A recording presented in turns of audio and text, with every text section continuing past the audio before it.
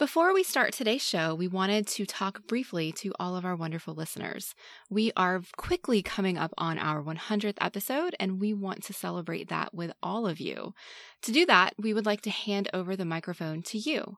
We'd love to hear about your favorite episodes, why you keep listening to us, when you shouted at us the most, what you think we should do in the next 100 episodes, basically all of your thoughts about Pop Culturally Deprived. Like Mandy says, we really want to hear you during the episode, so there's a couple of ways you can do that. We have a SpeakPipe account, so you can call and leave a short message. That's speakpipe.com/eloquentgushing.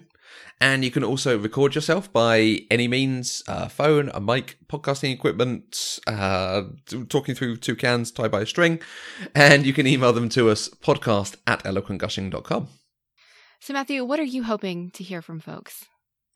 I actually really want to hear where people have discussed or recommended our episodes to other people. Like, where has Pop Culturally Deprived come up in conversation?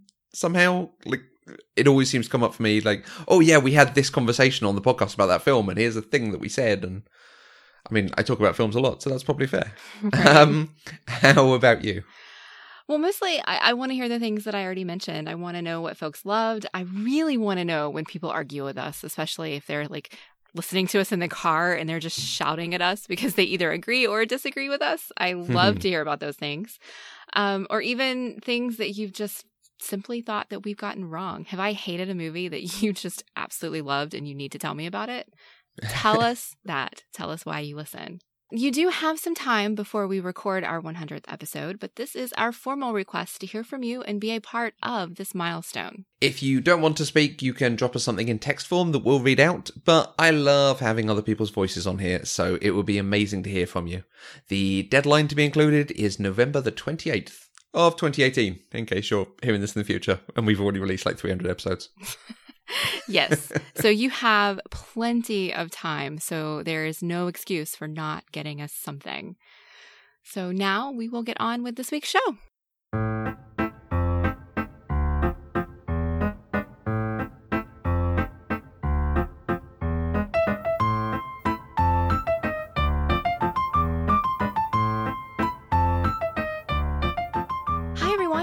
Show. This is episode number 87 of Pop Culturally Deprived, and today we're going to be talking about Bill and Ted's Bogus Journey on your Savory Crawler podcast.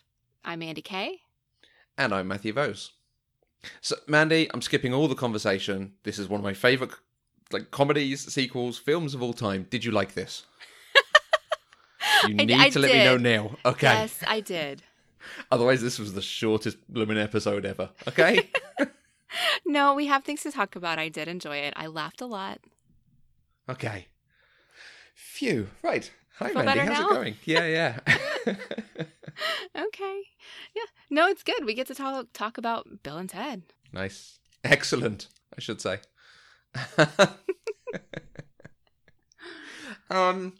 So we covered this, a few months ago now, the first one. I think you enjoyed that one. Oh, I did. Absolutely. A lot, yeah. Did you know it had a sequel before you watched that, before we talked about it? No. Okay. Which is why I've never watched this one. Okay. I mean, clearly I had never watched the original either, so I wouldn't have watched this one. And we talked about that on the last one. My perception of stupid humor back then was right. Incorrect and misplaced. But yeah, I had no idea Bill and Ted had a sequel until I met you. Okay. And now you do, and now you've watched it, and now it's amazing, and it's one of the best sequels ever made. Because actually, we had a big conversation about sequels when we did The Godfather Part 2. We did. Because that is a great sequel, and this is, for me, another example of a sequel that does better than its first film. Okay. I think that's going to be a conversation for us to have once we get to the meat of the conversation, the discussion. So. Okay. All right. Before we get started, though, I'm going to give a little bit of the history of this movie that I did not know existed until recently. Bill and Ted's Bogus Journey is the second and last to date film in the Bill and Ted's science fiction comedy franchise. Released in 1991, it was the directing debut of Pete Hewitt. Nearly everyone from the original cast reprised their roles, and they were joined by William Sadler as the Grim Reaper and Joss Ackland as villain Chuck De Nomolos. It was originally to be called Bill and Ted Go to Hell, but they changed it because they wouldn't have been allowed to advertise it on TV until after 9 p.m. It did modestly at the box office, returning nearly double its $20 million budget. Critics gave it mixed reviews. Roger Ebert gave it 3 out of 4 stars, writing that it's the kind of movie where you start out snickering in spite of yourself and end up actually admiring the originality that went into creating this hallucinatory slapstick. While his counterpart, Gene Siskel, gave it only 2.5 stars, though he did think it was better than the first. Marvel Comics created a one-shot comic book adaptation of the movie that was so popular they commissioned a spin-off series, Bill and Ted's Excellent Comic Book. It ran for 12 issues and featured original stories, including the disastrous results of Death taking a vacation. Have you read those, Matthew? No. You did know they existed, though. I did. Okay. I think the thing that I know is there's a bit that they didn't put in the film, which I would have quite enjoyed, which is that Bill and Ted die again. I think the robots kill them again during the Battle of the Bands. Oh. But because they've beaten death 4 times, they can get resurrected again. Okay. Which is a really nice idea, like build on the gag that you had earlier. Right. But I also appreciate the expediency that final scene gets dealt with. Yes. We'll come to it. I'm getting way excited about this film. All right. Did you also happen to know that originally this movie was going to be completely different and very similar to the first one? In that the studio wanted Bill and Ted to go into literature and meet historical literary figures. Okay, that's cool. And the screenwriters tried to do it, but then they told Alex and Keanu what their idea was, which was this one. Right. And they vetoed the original one and said they wouldn't do any other version except for Bill and Ted's Bogus Journey in Hell. Yeah. I feel this is the better idea, but I can see that one as a really good idea for a sequel. The same idea done slightly differently. Yeah. I'm glad they did it completely differently, though. Have you read the Jasper Fforde Thursday Next series? I have not. Okay, because that's some of the basis and idea of that is going into books and meeting literary figures. Oh, cool. It's very good. Okay. He does wordplay very well. There was one of the books that has a sentence that features something like 9 ands and 10 thes. Oh, wow. Because they're talking about getting rid of the and just this idea of having the words again and again. Right, but right. Okay. He spends a page setting this one gag up. It's great. That sounds right up your alley. It really is. And it's funny, the whole Go to Hell thing, that's like what we heard with Ghostbusters 2. Mm-hmm. That was part of the idea for that sequel, or part of the idea for Ghostbusters 3 was them going to hell and using wands to defeat things. Okay. And interesting that this one they did it, and did it very well, and in that one they just did a sort of fairly standard sequel. Right, right. All right, well, if you have not seen Bill and Ted's Bogus Journey, evil doppelganger robots are sent back in time to kill Bill and Ted to prevent the future that worships them. Bill and Ted defeat death at board games in order to come back to life to save the princesses from their evil counterparts. Then they win Battle of the Bands and start a most triumphant career. Most triumphant. Most triumphant. How did you manage to watch this? Is it available anywhere over there? I didn't think to look because it turns out Joseph owned this one too. Nice. Which makes sense. If you own the first one, you're probably going to own the second one. It just didn't occur to me to check. Up until May, I only owned this one. Oh, okay. That's because you bought like a double feature in May, didn't you? No, I bought the Blu-ray in May for us doing the episode. Because it wasn't available anywhere. So I was like, well, I might as well get the Blu-ray because I want it. But this I have owned since, it came out on Blu-ray. Oh, I see. You had this one, but not the first one. Yeah. Okay. All right. So I watched the DVD, but it is available on Netflix over here. Cool. Yay, Netflix. Okay. You said Peter Hewitt is the director for this, and we have an addition to our cast, or the core cast. We have William Sadler. Do you have any experience of them? No. Pete Hewitt, no. Just this movie. Okay. I looked at his filmography, and I haven't heard of any of those things. Oh, he did The Borrowers in 1997. Nope. He did Garfield the movie. Okay, I've heard of it. Haven't seen it. And he did what appears to be Home Alone 5. Yeah, I didn't know Which- Home Alone went that far. No, I knew it had 4. I keep seeing the 4-pack everywhere, but there's a 5th one called The Holiday Heist, as though like, oh, this is the Christmas version of the film. Right? What astounded me was Home Alone 5 stars Malcolm McDowell. Like a Really? legitimate, proper actor. Okay. So, going to be watching that at Christmas. Right. Okay. We have previously talked about William Sadler because he was in Die Hard 2. Mm. And at that point, I mentioned I knew him primarily from Roswell. He was a sheriff. Right. And I've seen him in a few other things. And when we talked about him, I said there was another film I knew him from. Yeah, it's this one. Oh, it was this one. Yeah. It's so funny because I didn't realize it was him at first. Right. Because I couldn't pick up his voice. Like, I was like, his face looks so familiar, but it's hard because he's bald, wearing a hood, all the makeup. But I was like, I know that face. I can't figure out who it is. And then I kept trying to like pick up on it. And finally I was like, is that William Sadler? And then I looked it up and it was. He does the accent really well. You may does. challenge me to a contest. No one has ever won. It's really good.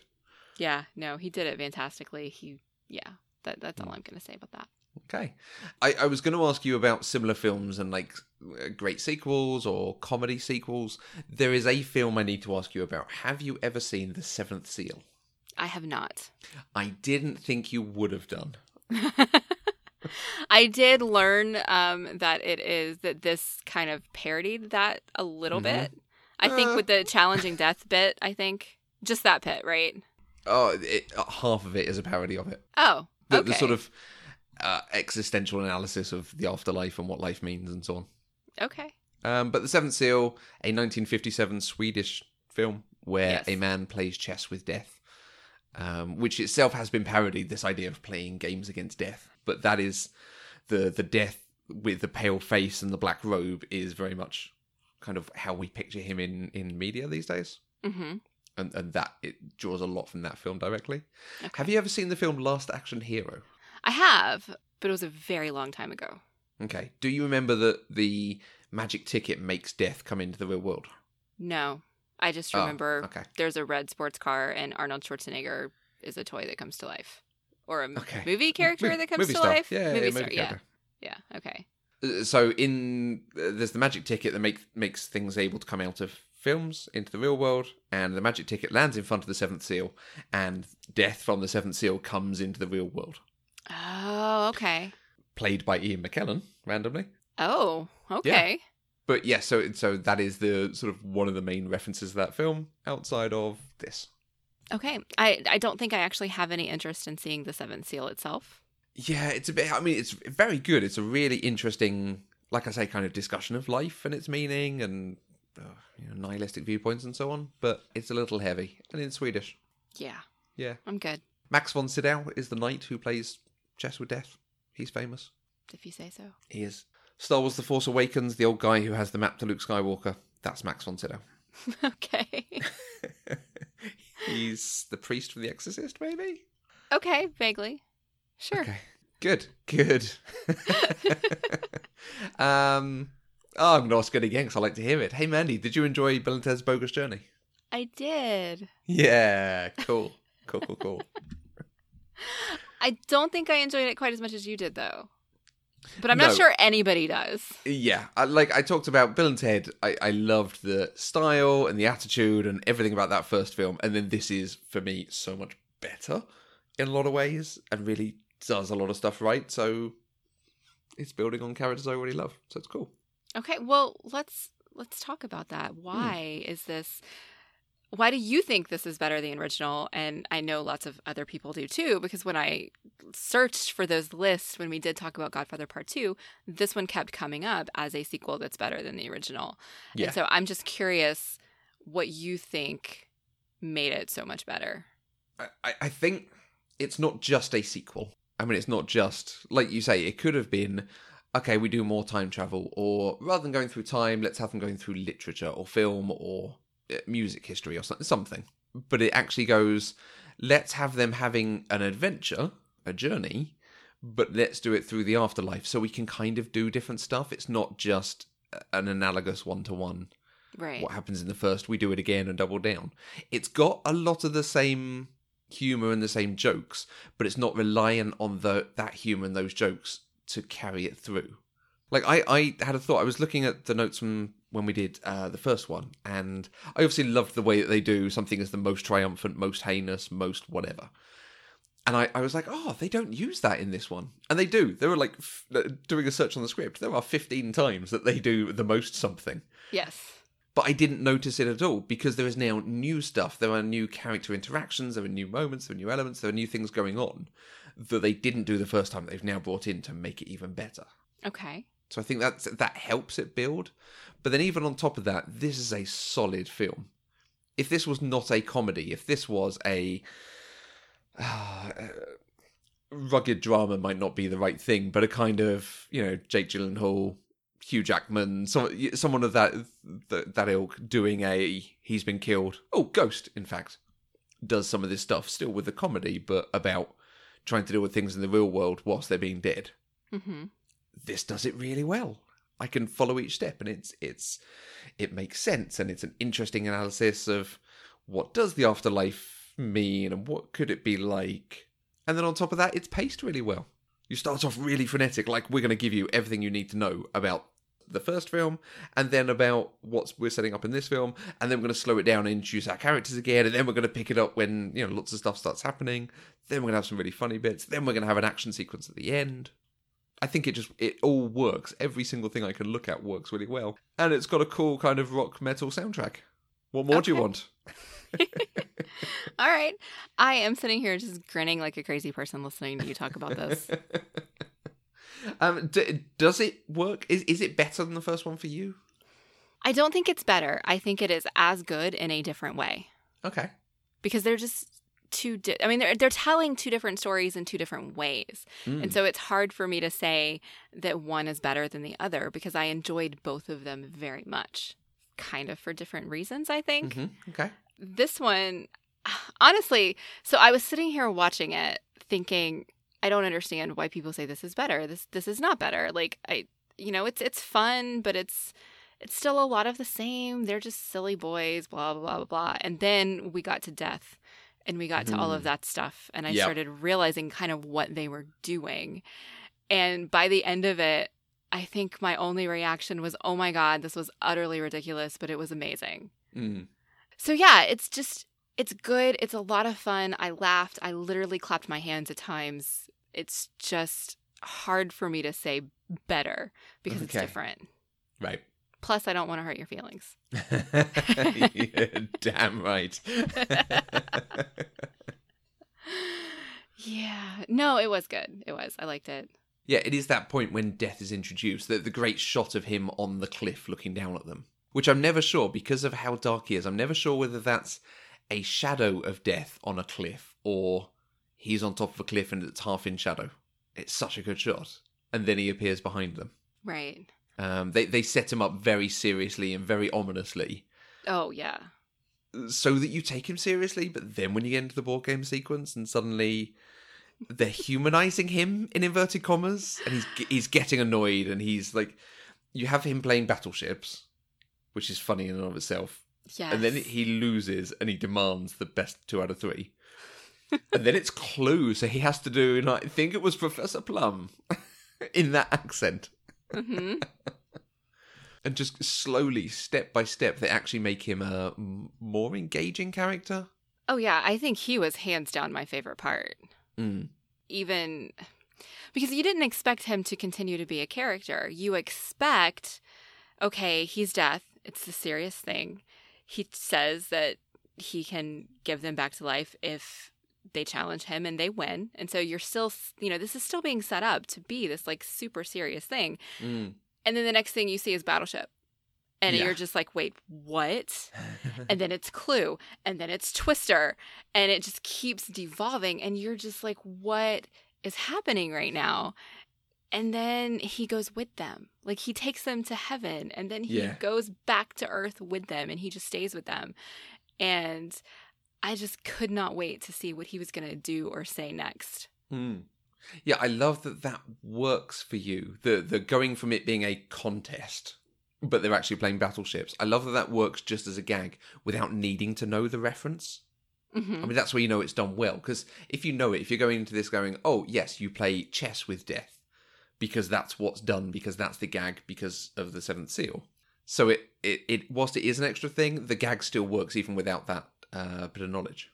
Yeah, I had no idea it was referencing something that would have been a board game. Right. I was expecting it to be like a challenge of wits, or I don't know, a puzzle of some sort, a maze, a riddle. You know, I wasn't expecting a tangible game because I didn't know the reference. And so it was just absolutely delightful to all of a sudden be like, oh my God, they're playing Battleship Yeah. with death. And to culminate in Twister. Like, that's just so... Because you could just keep doing board games. Yes. It could have been Trivial Pursuit, because that would have been funny, asking general knowledge questions of death. But to go to Twister... Twister was great, because then you get the physical comedy aspect too. Yeah. And it just builds and builds. Although I did wonder how they could tell what the different colors were, because everything was gray. and that I want to talk about the effects in general, but the black and white effect, I say in inverted commas, I mean, they have obviously put a lot of white makeup on Keanu Reeves and Alex Winter, but they've got their exact clothes in very, very light versions of them. Yes. So they absolutely look faded. It's such... the attention to detail to do that so well is just amazing. Mm-hmm. Mm. Yeah, I picked up on that right away, and I liked it, because it is such a minor piece of detail, because you would think that they would just try to desaturate the color, like digitally, or however they would have done that in 1991, but they actually went and made brand new clothes that just didn't have color, that were the exact same, and it was nice. It was nice. Brilliant. Very clever. Yeah. So when I was looking up information about this, I was surprised to discover that there were multiple references to Star Trek in this movie, which of course made me go, okay, that's exactly why Matthew loves this movie so much. So I'm assuming that you are fully aware of these, specifically the rock cliffs where the boys were killed. And where death comes back with them is the rocks where Captain Kirk climbs up them. I kept finding references to one specific episode in the original series called Arena. Yep. But I feel like that landscape was in every episode that had an alien planet, but I could be wrong. So did you notice them watching Star Trek earlier in the film? Yes. Yes, and I did. That's the thing. It is that shot of the cliffs. Oh, you're right. Yeah, I didn't put that together because that came first. It's really clever that, again, they've just got this minor setup. They could be watching anything on TV and it wouldn't matter.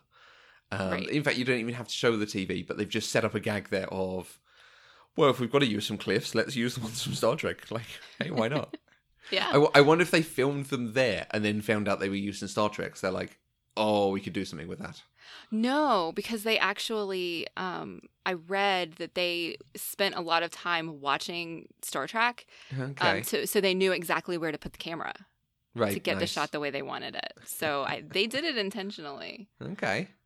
The other one that I noticed was, well, not that I noticed, I read about it because I don't pick up on this stuff. The building that they used to represent Bill and Ted University in the future is actually, it's a water reclamation plant in California, but it was used to portray Starfleet Academy, both in TNG and Voyager. Okay. It has that look, doesn't it? It does. All that white, clean lines, like Yeah. modern, definitely futuristic. So I knew once I read those that there were reasons why you loved this movie and why it speaks to your heart. Yeah. Again, it's a simple gag to set up with the arena and the cliffs piece. But why not? Why not have a fun reference in there? Right. And again, it's an example for me of the way this film introduces new jokes. I don't feel we got too many references or movie things in the first one. And it's a really easy thing for comedies to do, to sort of spoof pop culture. But in this, you've got a large chunk of it doing the Seventh Seal, and a character basically based on the Seventh Seal. You've got the Star Trek moment, you've got references to The Exorcist, and then taking people over. There's a film called A Matter of Life and Death, which I have a feeling you've probably not seen. No. Okay, I think you'd love it. It's an old film, but it is a wonderful film. And that is also called Stairway to Heaven because it has this stairway going up to heaven. And it's the stairway that they use in this. And they just reading the trivia about this, they even have statues of two of the main characters on either side of the stairway. Okay. But again, it's using a sort of classic way that we visualize heaven and God. Mm-hmm. And they throw it in here because why not say that sometimes you get it right? Right. Okay. Yeah. I am glad that they chose not to actually portray God. That we just got the voice. Yeah. Because I was thinking, oh my God, who are they going to have to play God in this? Like, I couldn't even imagine. Yeah. And then they just did the voice, and I think that was spot on, the right call. Mm.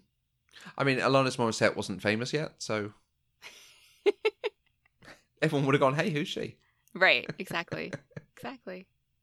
Yeah, it is interesting that it's a heavily Judeo-Christian afterlife that's portrayed. Yes. Do you think that's fine? Could they have done more there? What are your thoughts on it? Did it even stand out to you?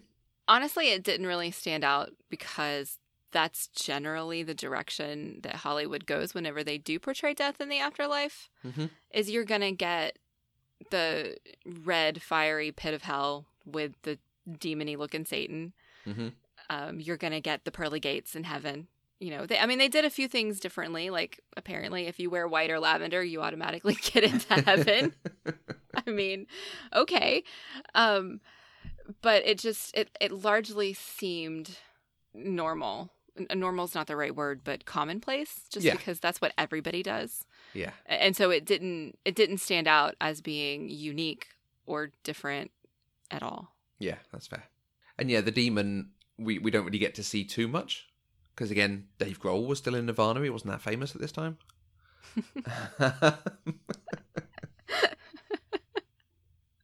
I did like that they called him Beelzebub. Beelzebub.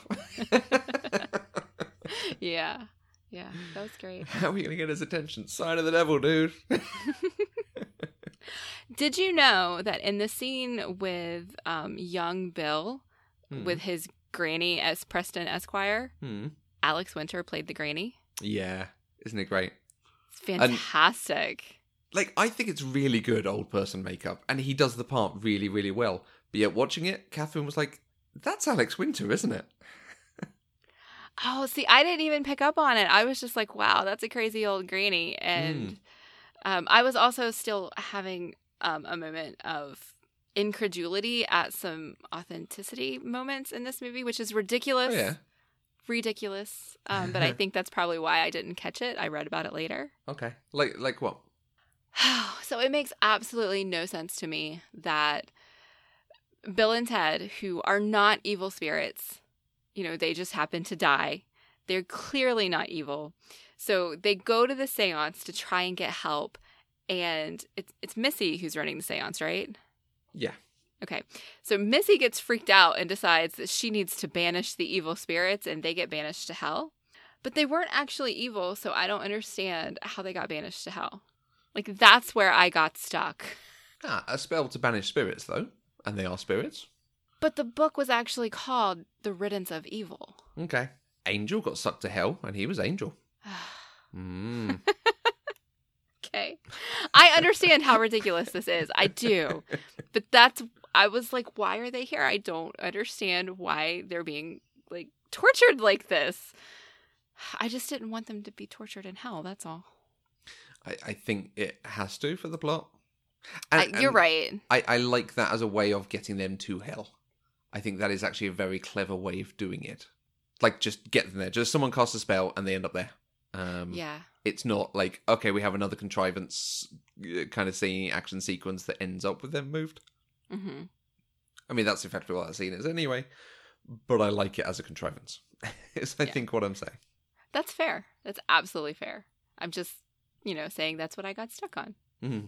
In this wholly authentic movie. So we mentioned William Sadler earlier as Death. Yes. as the Grim Reaper. He is also in the film as the dad of the British family. Yes. Yes, and that is his family. Yes. Now, the thing that I love about that is I can actually remember watching this and going, wait, the British family is having breakfast, but it's like nighttime. Oh, no, wait, time. And it's another example of where this film just pays so much attention to detail on everything. Mm-hmm. Like, yeah, of course. If it's midnight-ish in San Dimas, it would be about 8 a.m. in the UK. So they'd be having breakfast. Right. And then in the Asian countries and the Russia that we see, yes, it would be during the day, if not in getting towards the evening.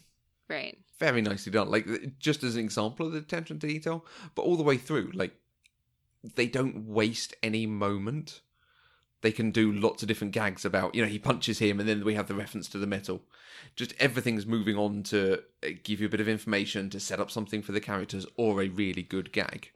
Anytime they can put something in that's funny or useful, they do it. And yet the film still holds together. Mm-hmm. Whereas there are other films that are as funny as this, that I think the core plot, the narrative of it, doesn't hold together as well because there's just so many gags. Monty Python and the Holy Grail, for example. Yes. Is incredibly funny to some people. But because you are just like, okay, so we've got to set up a scene where they get a shrubbery because we want to do this shrubbery joke. Right, how do we move on from there? They've still worked within the constraints of the plot, but to do some very, very funny stuff all the way through in every scene. And the one that comes to mind is just when they're trashing the apartment and you just have Bill going, whoa, upside down cake, and smashes a cake upside down. There's utterly no need for that gag, but it's great because it's such a stupid bad pun. Is there anything about this movie that you just don't like at all or that you wish had been done differently? Well, we could take out some of the 90s humour. Looking down the top, saying fags. The usual stuff that we have problems with in older films. Right. By and large, no.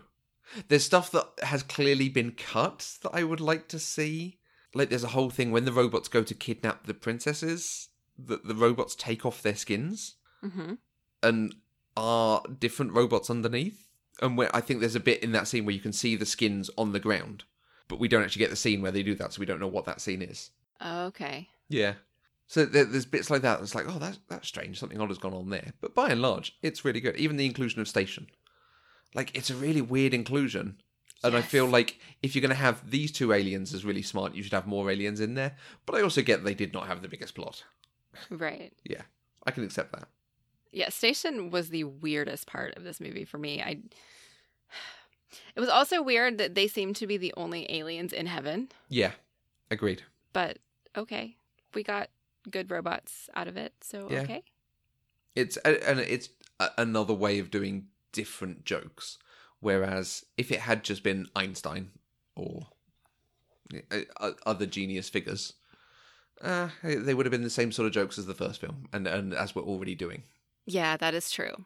I didn't think of that. You're right. But the robots, just thinking on the way Bill and Ted trash the thing, one of the things I love about the robots is definitely the evil robots, and to some extent the good robots, are very clearly differentiated in a little bit in their look, but very much in their mannerisms, and it really comes across as the kind of the angel and devil on the shoulder version.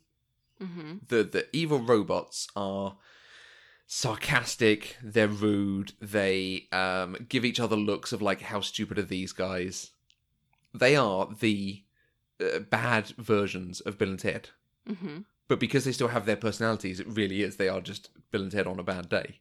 And the good robots have an element of, they just want to help and come in and do cool things and dance nicely. To a lesser extent, because they get a lot less screen time. Right. But I quite like that. That the evil versions of them, the evil robots, are just almost the sci-fi trope of splitting someone into their good and bad constituent parts. Right. Hearing you describe it like that, I think answers one of the questions I had. I got really frustrated about why the princesses couldn't tell right away that something was wrong. Right. They just thought they were being mean, and so they left. And Yeah. I'm sitting here thinking, no, Bill and Ted would never do that. And I guess hearing you describe it, as if it is just Bill and Ted having a bad day, because they did keep their personality so on point, does make that make a little bit more sense. I mean, it is really obvious, but it's really obvious to us. Right. Because we kind of know what's going on. But yeah, I could see it. Okay. What else you got? I know there's so much you want to talk about.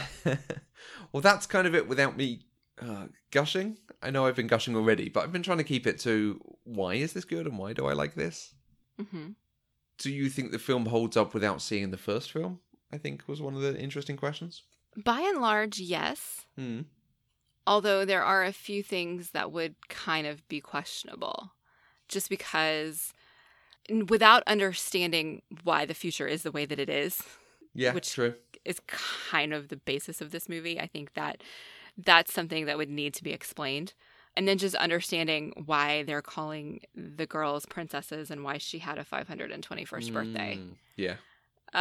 Those were really nice continuity things from the first one that help it be a sequel without it being, like you said, it's not strictly a sequel because it's not continuing the same story. It's just continuing the world. So yeah, I think we don't learn anything about Bill and Ted in the first one that we need to know to understand the Bill and Ted in this one. Yeah. I mean, in this one, even more so than the first one, they're largely interchangeable anyway. Yes. So there's nothing that they're bringing to the parts except for their personalities, which are just two dudes having fun. Yes. But would you say it's worth watching this one without watching the first one? I would say that I would recommend people watch the first one and then the second one. And then if they wanted to watch the second one over and over again without ever watching the first one again, that would be okay. Okay. But yeah, there's no reason not to skip the first one, I think. Right. Exactly. Because they're both actually really good. Shockingly enough. Okay. Did you have any favourite things from this that we've not covered?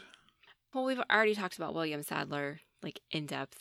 Absolutely delightful. My favorite thing that he did, though, was when they were in the Builder Emporium and he walks by the guy who's smoking and he says, "See you real soon." And the guy puts out the cigarette. I thought that was wonderful. And then it got even better because I found out that guy was actually Pete Hewitt. Yeah. Which just makes it so much better. I love it. Great. The other thing that I didn't actually write this in our notes, but I really appreciate that this sequel didn't do what most sequels do when it comes to the women. Most of the time, what happens is in the first movie, the boy gets the girl. And in the second movie, that girl is gone. He's got a different girl. And in this one, while the actresses were different, they were still with the same two girls. And that was an important part of the plot because the whole reason they wanted to come back wasn't because they didn't want to be dead. It was because they wanted to save the girls from the evil robots. Yeah. And I really liked that. Yeah, so they are damseled, but there are times that it is a legitimate way of writing a story. Like, we don't want to see it all the time. We don't necessarily want characters who that's their only purpose for being. But it is what it is in this case. Yeah, but I guess from my perspective, I don't see that as being their only purpose because they become part of the band. They're already, when this movie starts, they're already part of Wild Stallions. And they're part of the band that becomes the basis of the world later on. You know, and so they're integral to the future. It's just in this particular movie, they were in danger, and that drove some of the motivation. True. But I would rather have them be included than have them not be included, if that makes sense. Absolutely. And you actually made me think of a point on it. So, like time travel films, we tend to have quite in-depth conversations about time travel as depicted. Yes. And there is a hint in this film that they are about to break their own rules. They're about to do what Terminator 2 did to Terminator 1. And then it kind of doesn't. Did you have any thoughts, any reactions to the use of time travel here? Not so much, just because the time travel wasn't the focus of this one, like it was the first one. And if I thought about it too hard, it was going to hurt my brain. Because let me just ask you this question. The way this ended, Bill and Ted get in the phone booth and they leave. And then immediately they come back and they've lived out 16 months. And they've learned how to do this and they've had kids and blah, blah, blah. So where did they actually go when they got in the phone booth? Like, where did present day Bill and Ted go when they got in the phone booth? See, things like that hurt my brain. Okay. And I mean, I'm not expecting you to have an answer. It's just, yeah. That's the one bit that potentially disrupts the rules we established in the first one. Because this is one of the things we talked about with the first one, that time is immutable. You can't change it. What happens, happens. So they had to go back to the same time, the time in San Dimas that has passed since they first got in the phone booth. Whereas in this, they do come back to the same instant they left. Right. But that doesn't also mean that they don't, at the end of Battle of the Bands, go forward 16 months. True. So I guess they could have gotten in the phone booth and gone back in time to set up all of the stuff that they needed to set up with the key and the sandbag and all of that stuff. And then, I don't know. I guess since 2 sets of them would be at the same time, then one set of them is the one that went to the future. I don't know. It hurts my head. Yeah. I don't know. But it was nice, for them to actually go learn how to play music and come back and win and actually start on the path that takes them to where we saw in their first one. Yeah. That was nice. Okay, so it's the Nomenos himself that potentially disrupts the time travel mechanics that we've set up. And Rufus makes the comment, or he says, time will tell. Time has told. Because he says he's going to go back at the second major conjunction crisis point in their history, when their message goes out to millions of people and they become successful and cause world peace. Mm-hmm. Surely he would see a record of, so I went back and caused their message to go out to millions of people and they defeated me. I mean, is this just that Rufus suppressed it so that Denominus would always do that thing? I don't know. I think that's a really good question. But I mean, it's time travel. It's the time travel paradox that you're always going to have, because if time was immutable and things were always going to happen the way that they happened, then why in the first one were they so worried about the future not coming to pass? Yeah, I'm not sure they're worried. They just know they have to send back the phone booth so that they could do the thing that gets them the A. Okay. Okay. But I do like this, that it implies the rules are going to change, and then it ends up with, no, actually, the rules are still the same. It's Denominus going back that causes them to get their message out around the world. Yeah. Yeah. It's very nice. What about you? What did you love that we haven't yet talked about? I mentioned the practical effects briefly, especially the black and white, which I do love when they wake up and they're black and white.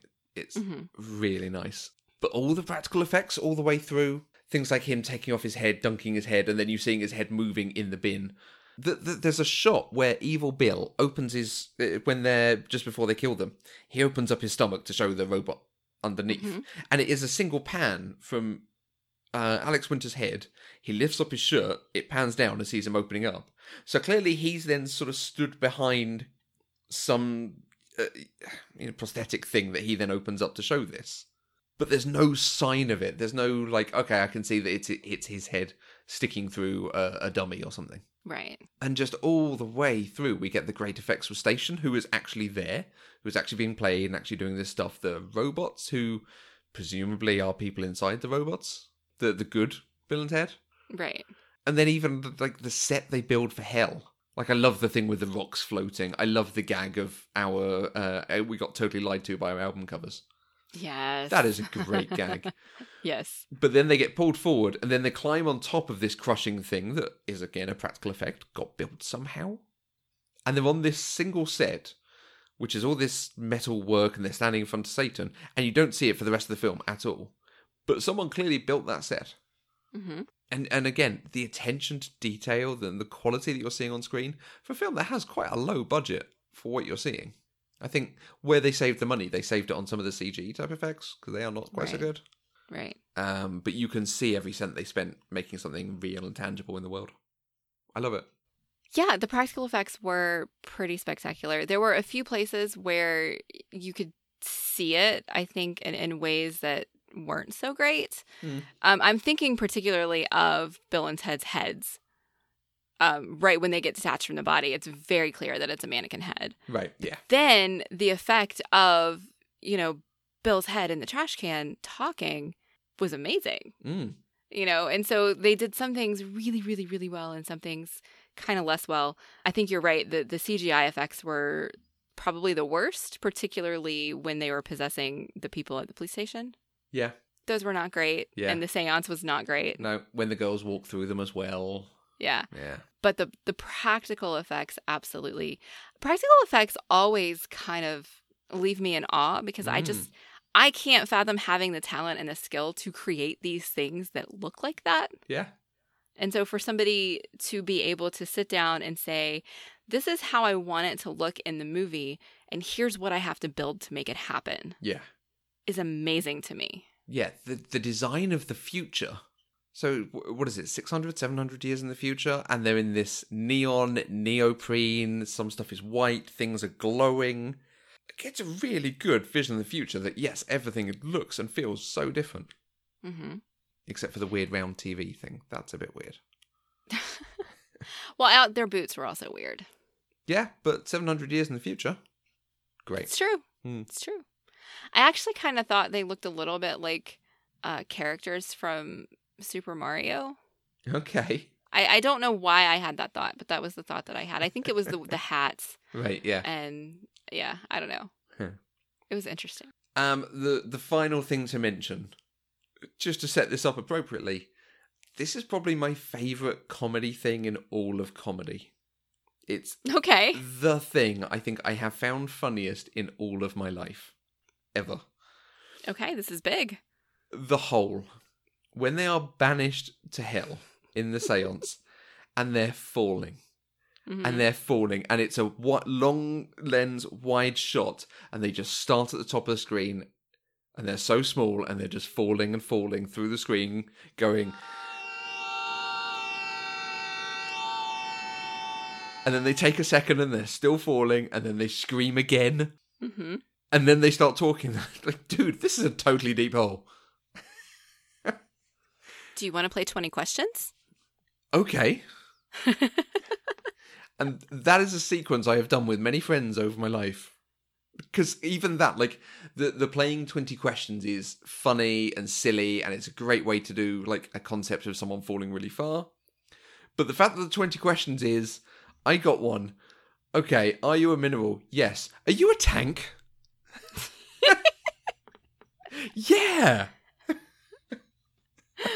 I mean, that's just Bill and Ted for you. Yeah, it's wonderful. It's great writing. It's just the funniest thing. It's because it's several shots in sequence. They sort of move, but just the long shot of them screaming, taking a second, screaming again, and then going, this is a totally deep hole.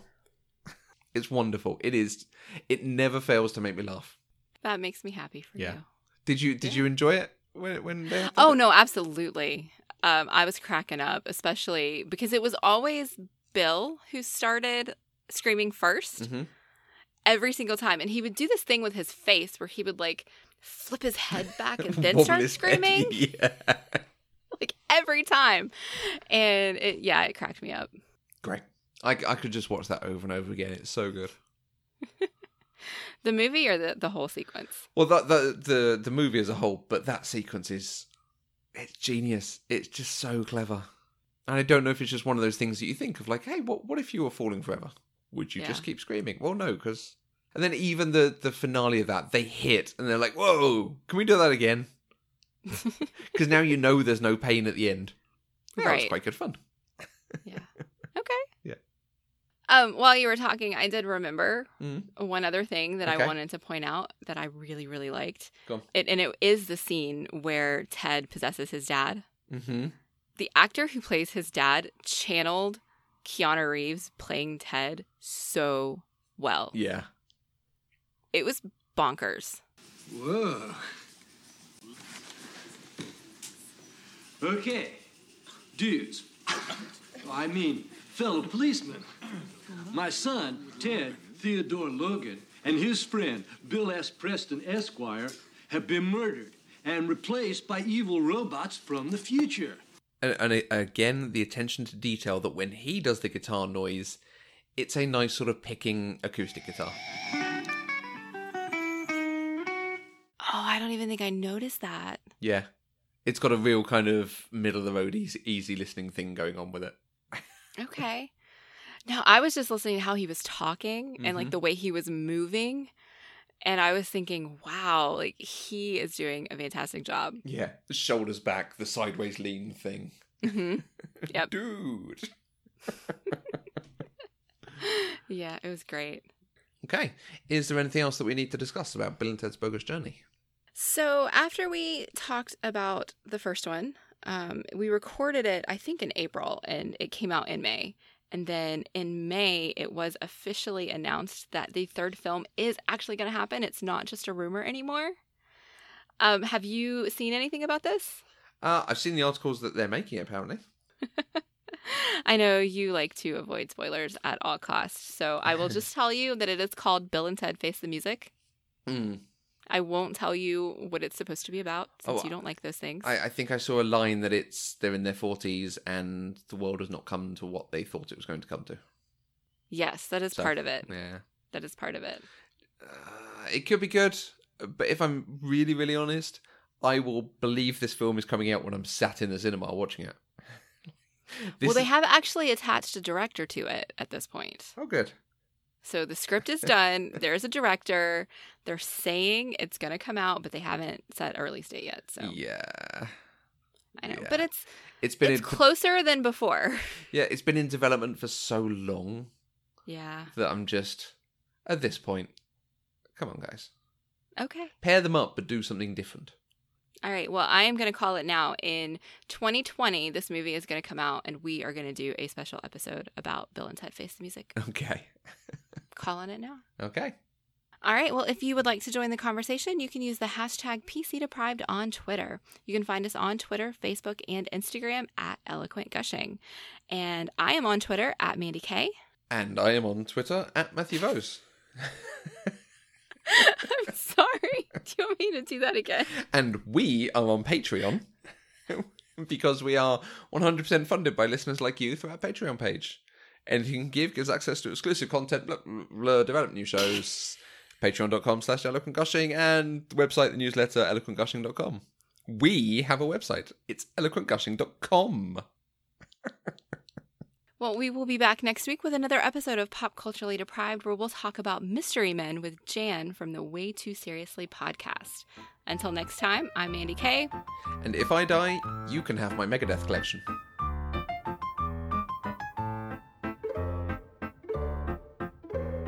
Pop Culturally Deprived is an Eloquent Gushing production. For more information, please visit eloquentgushing.com.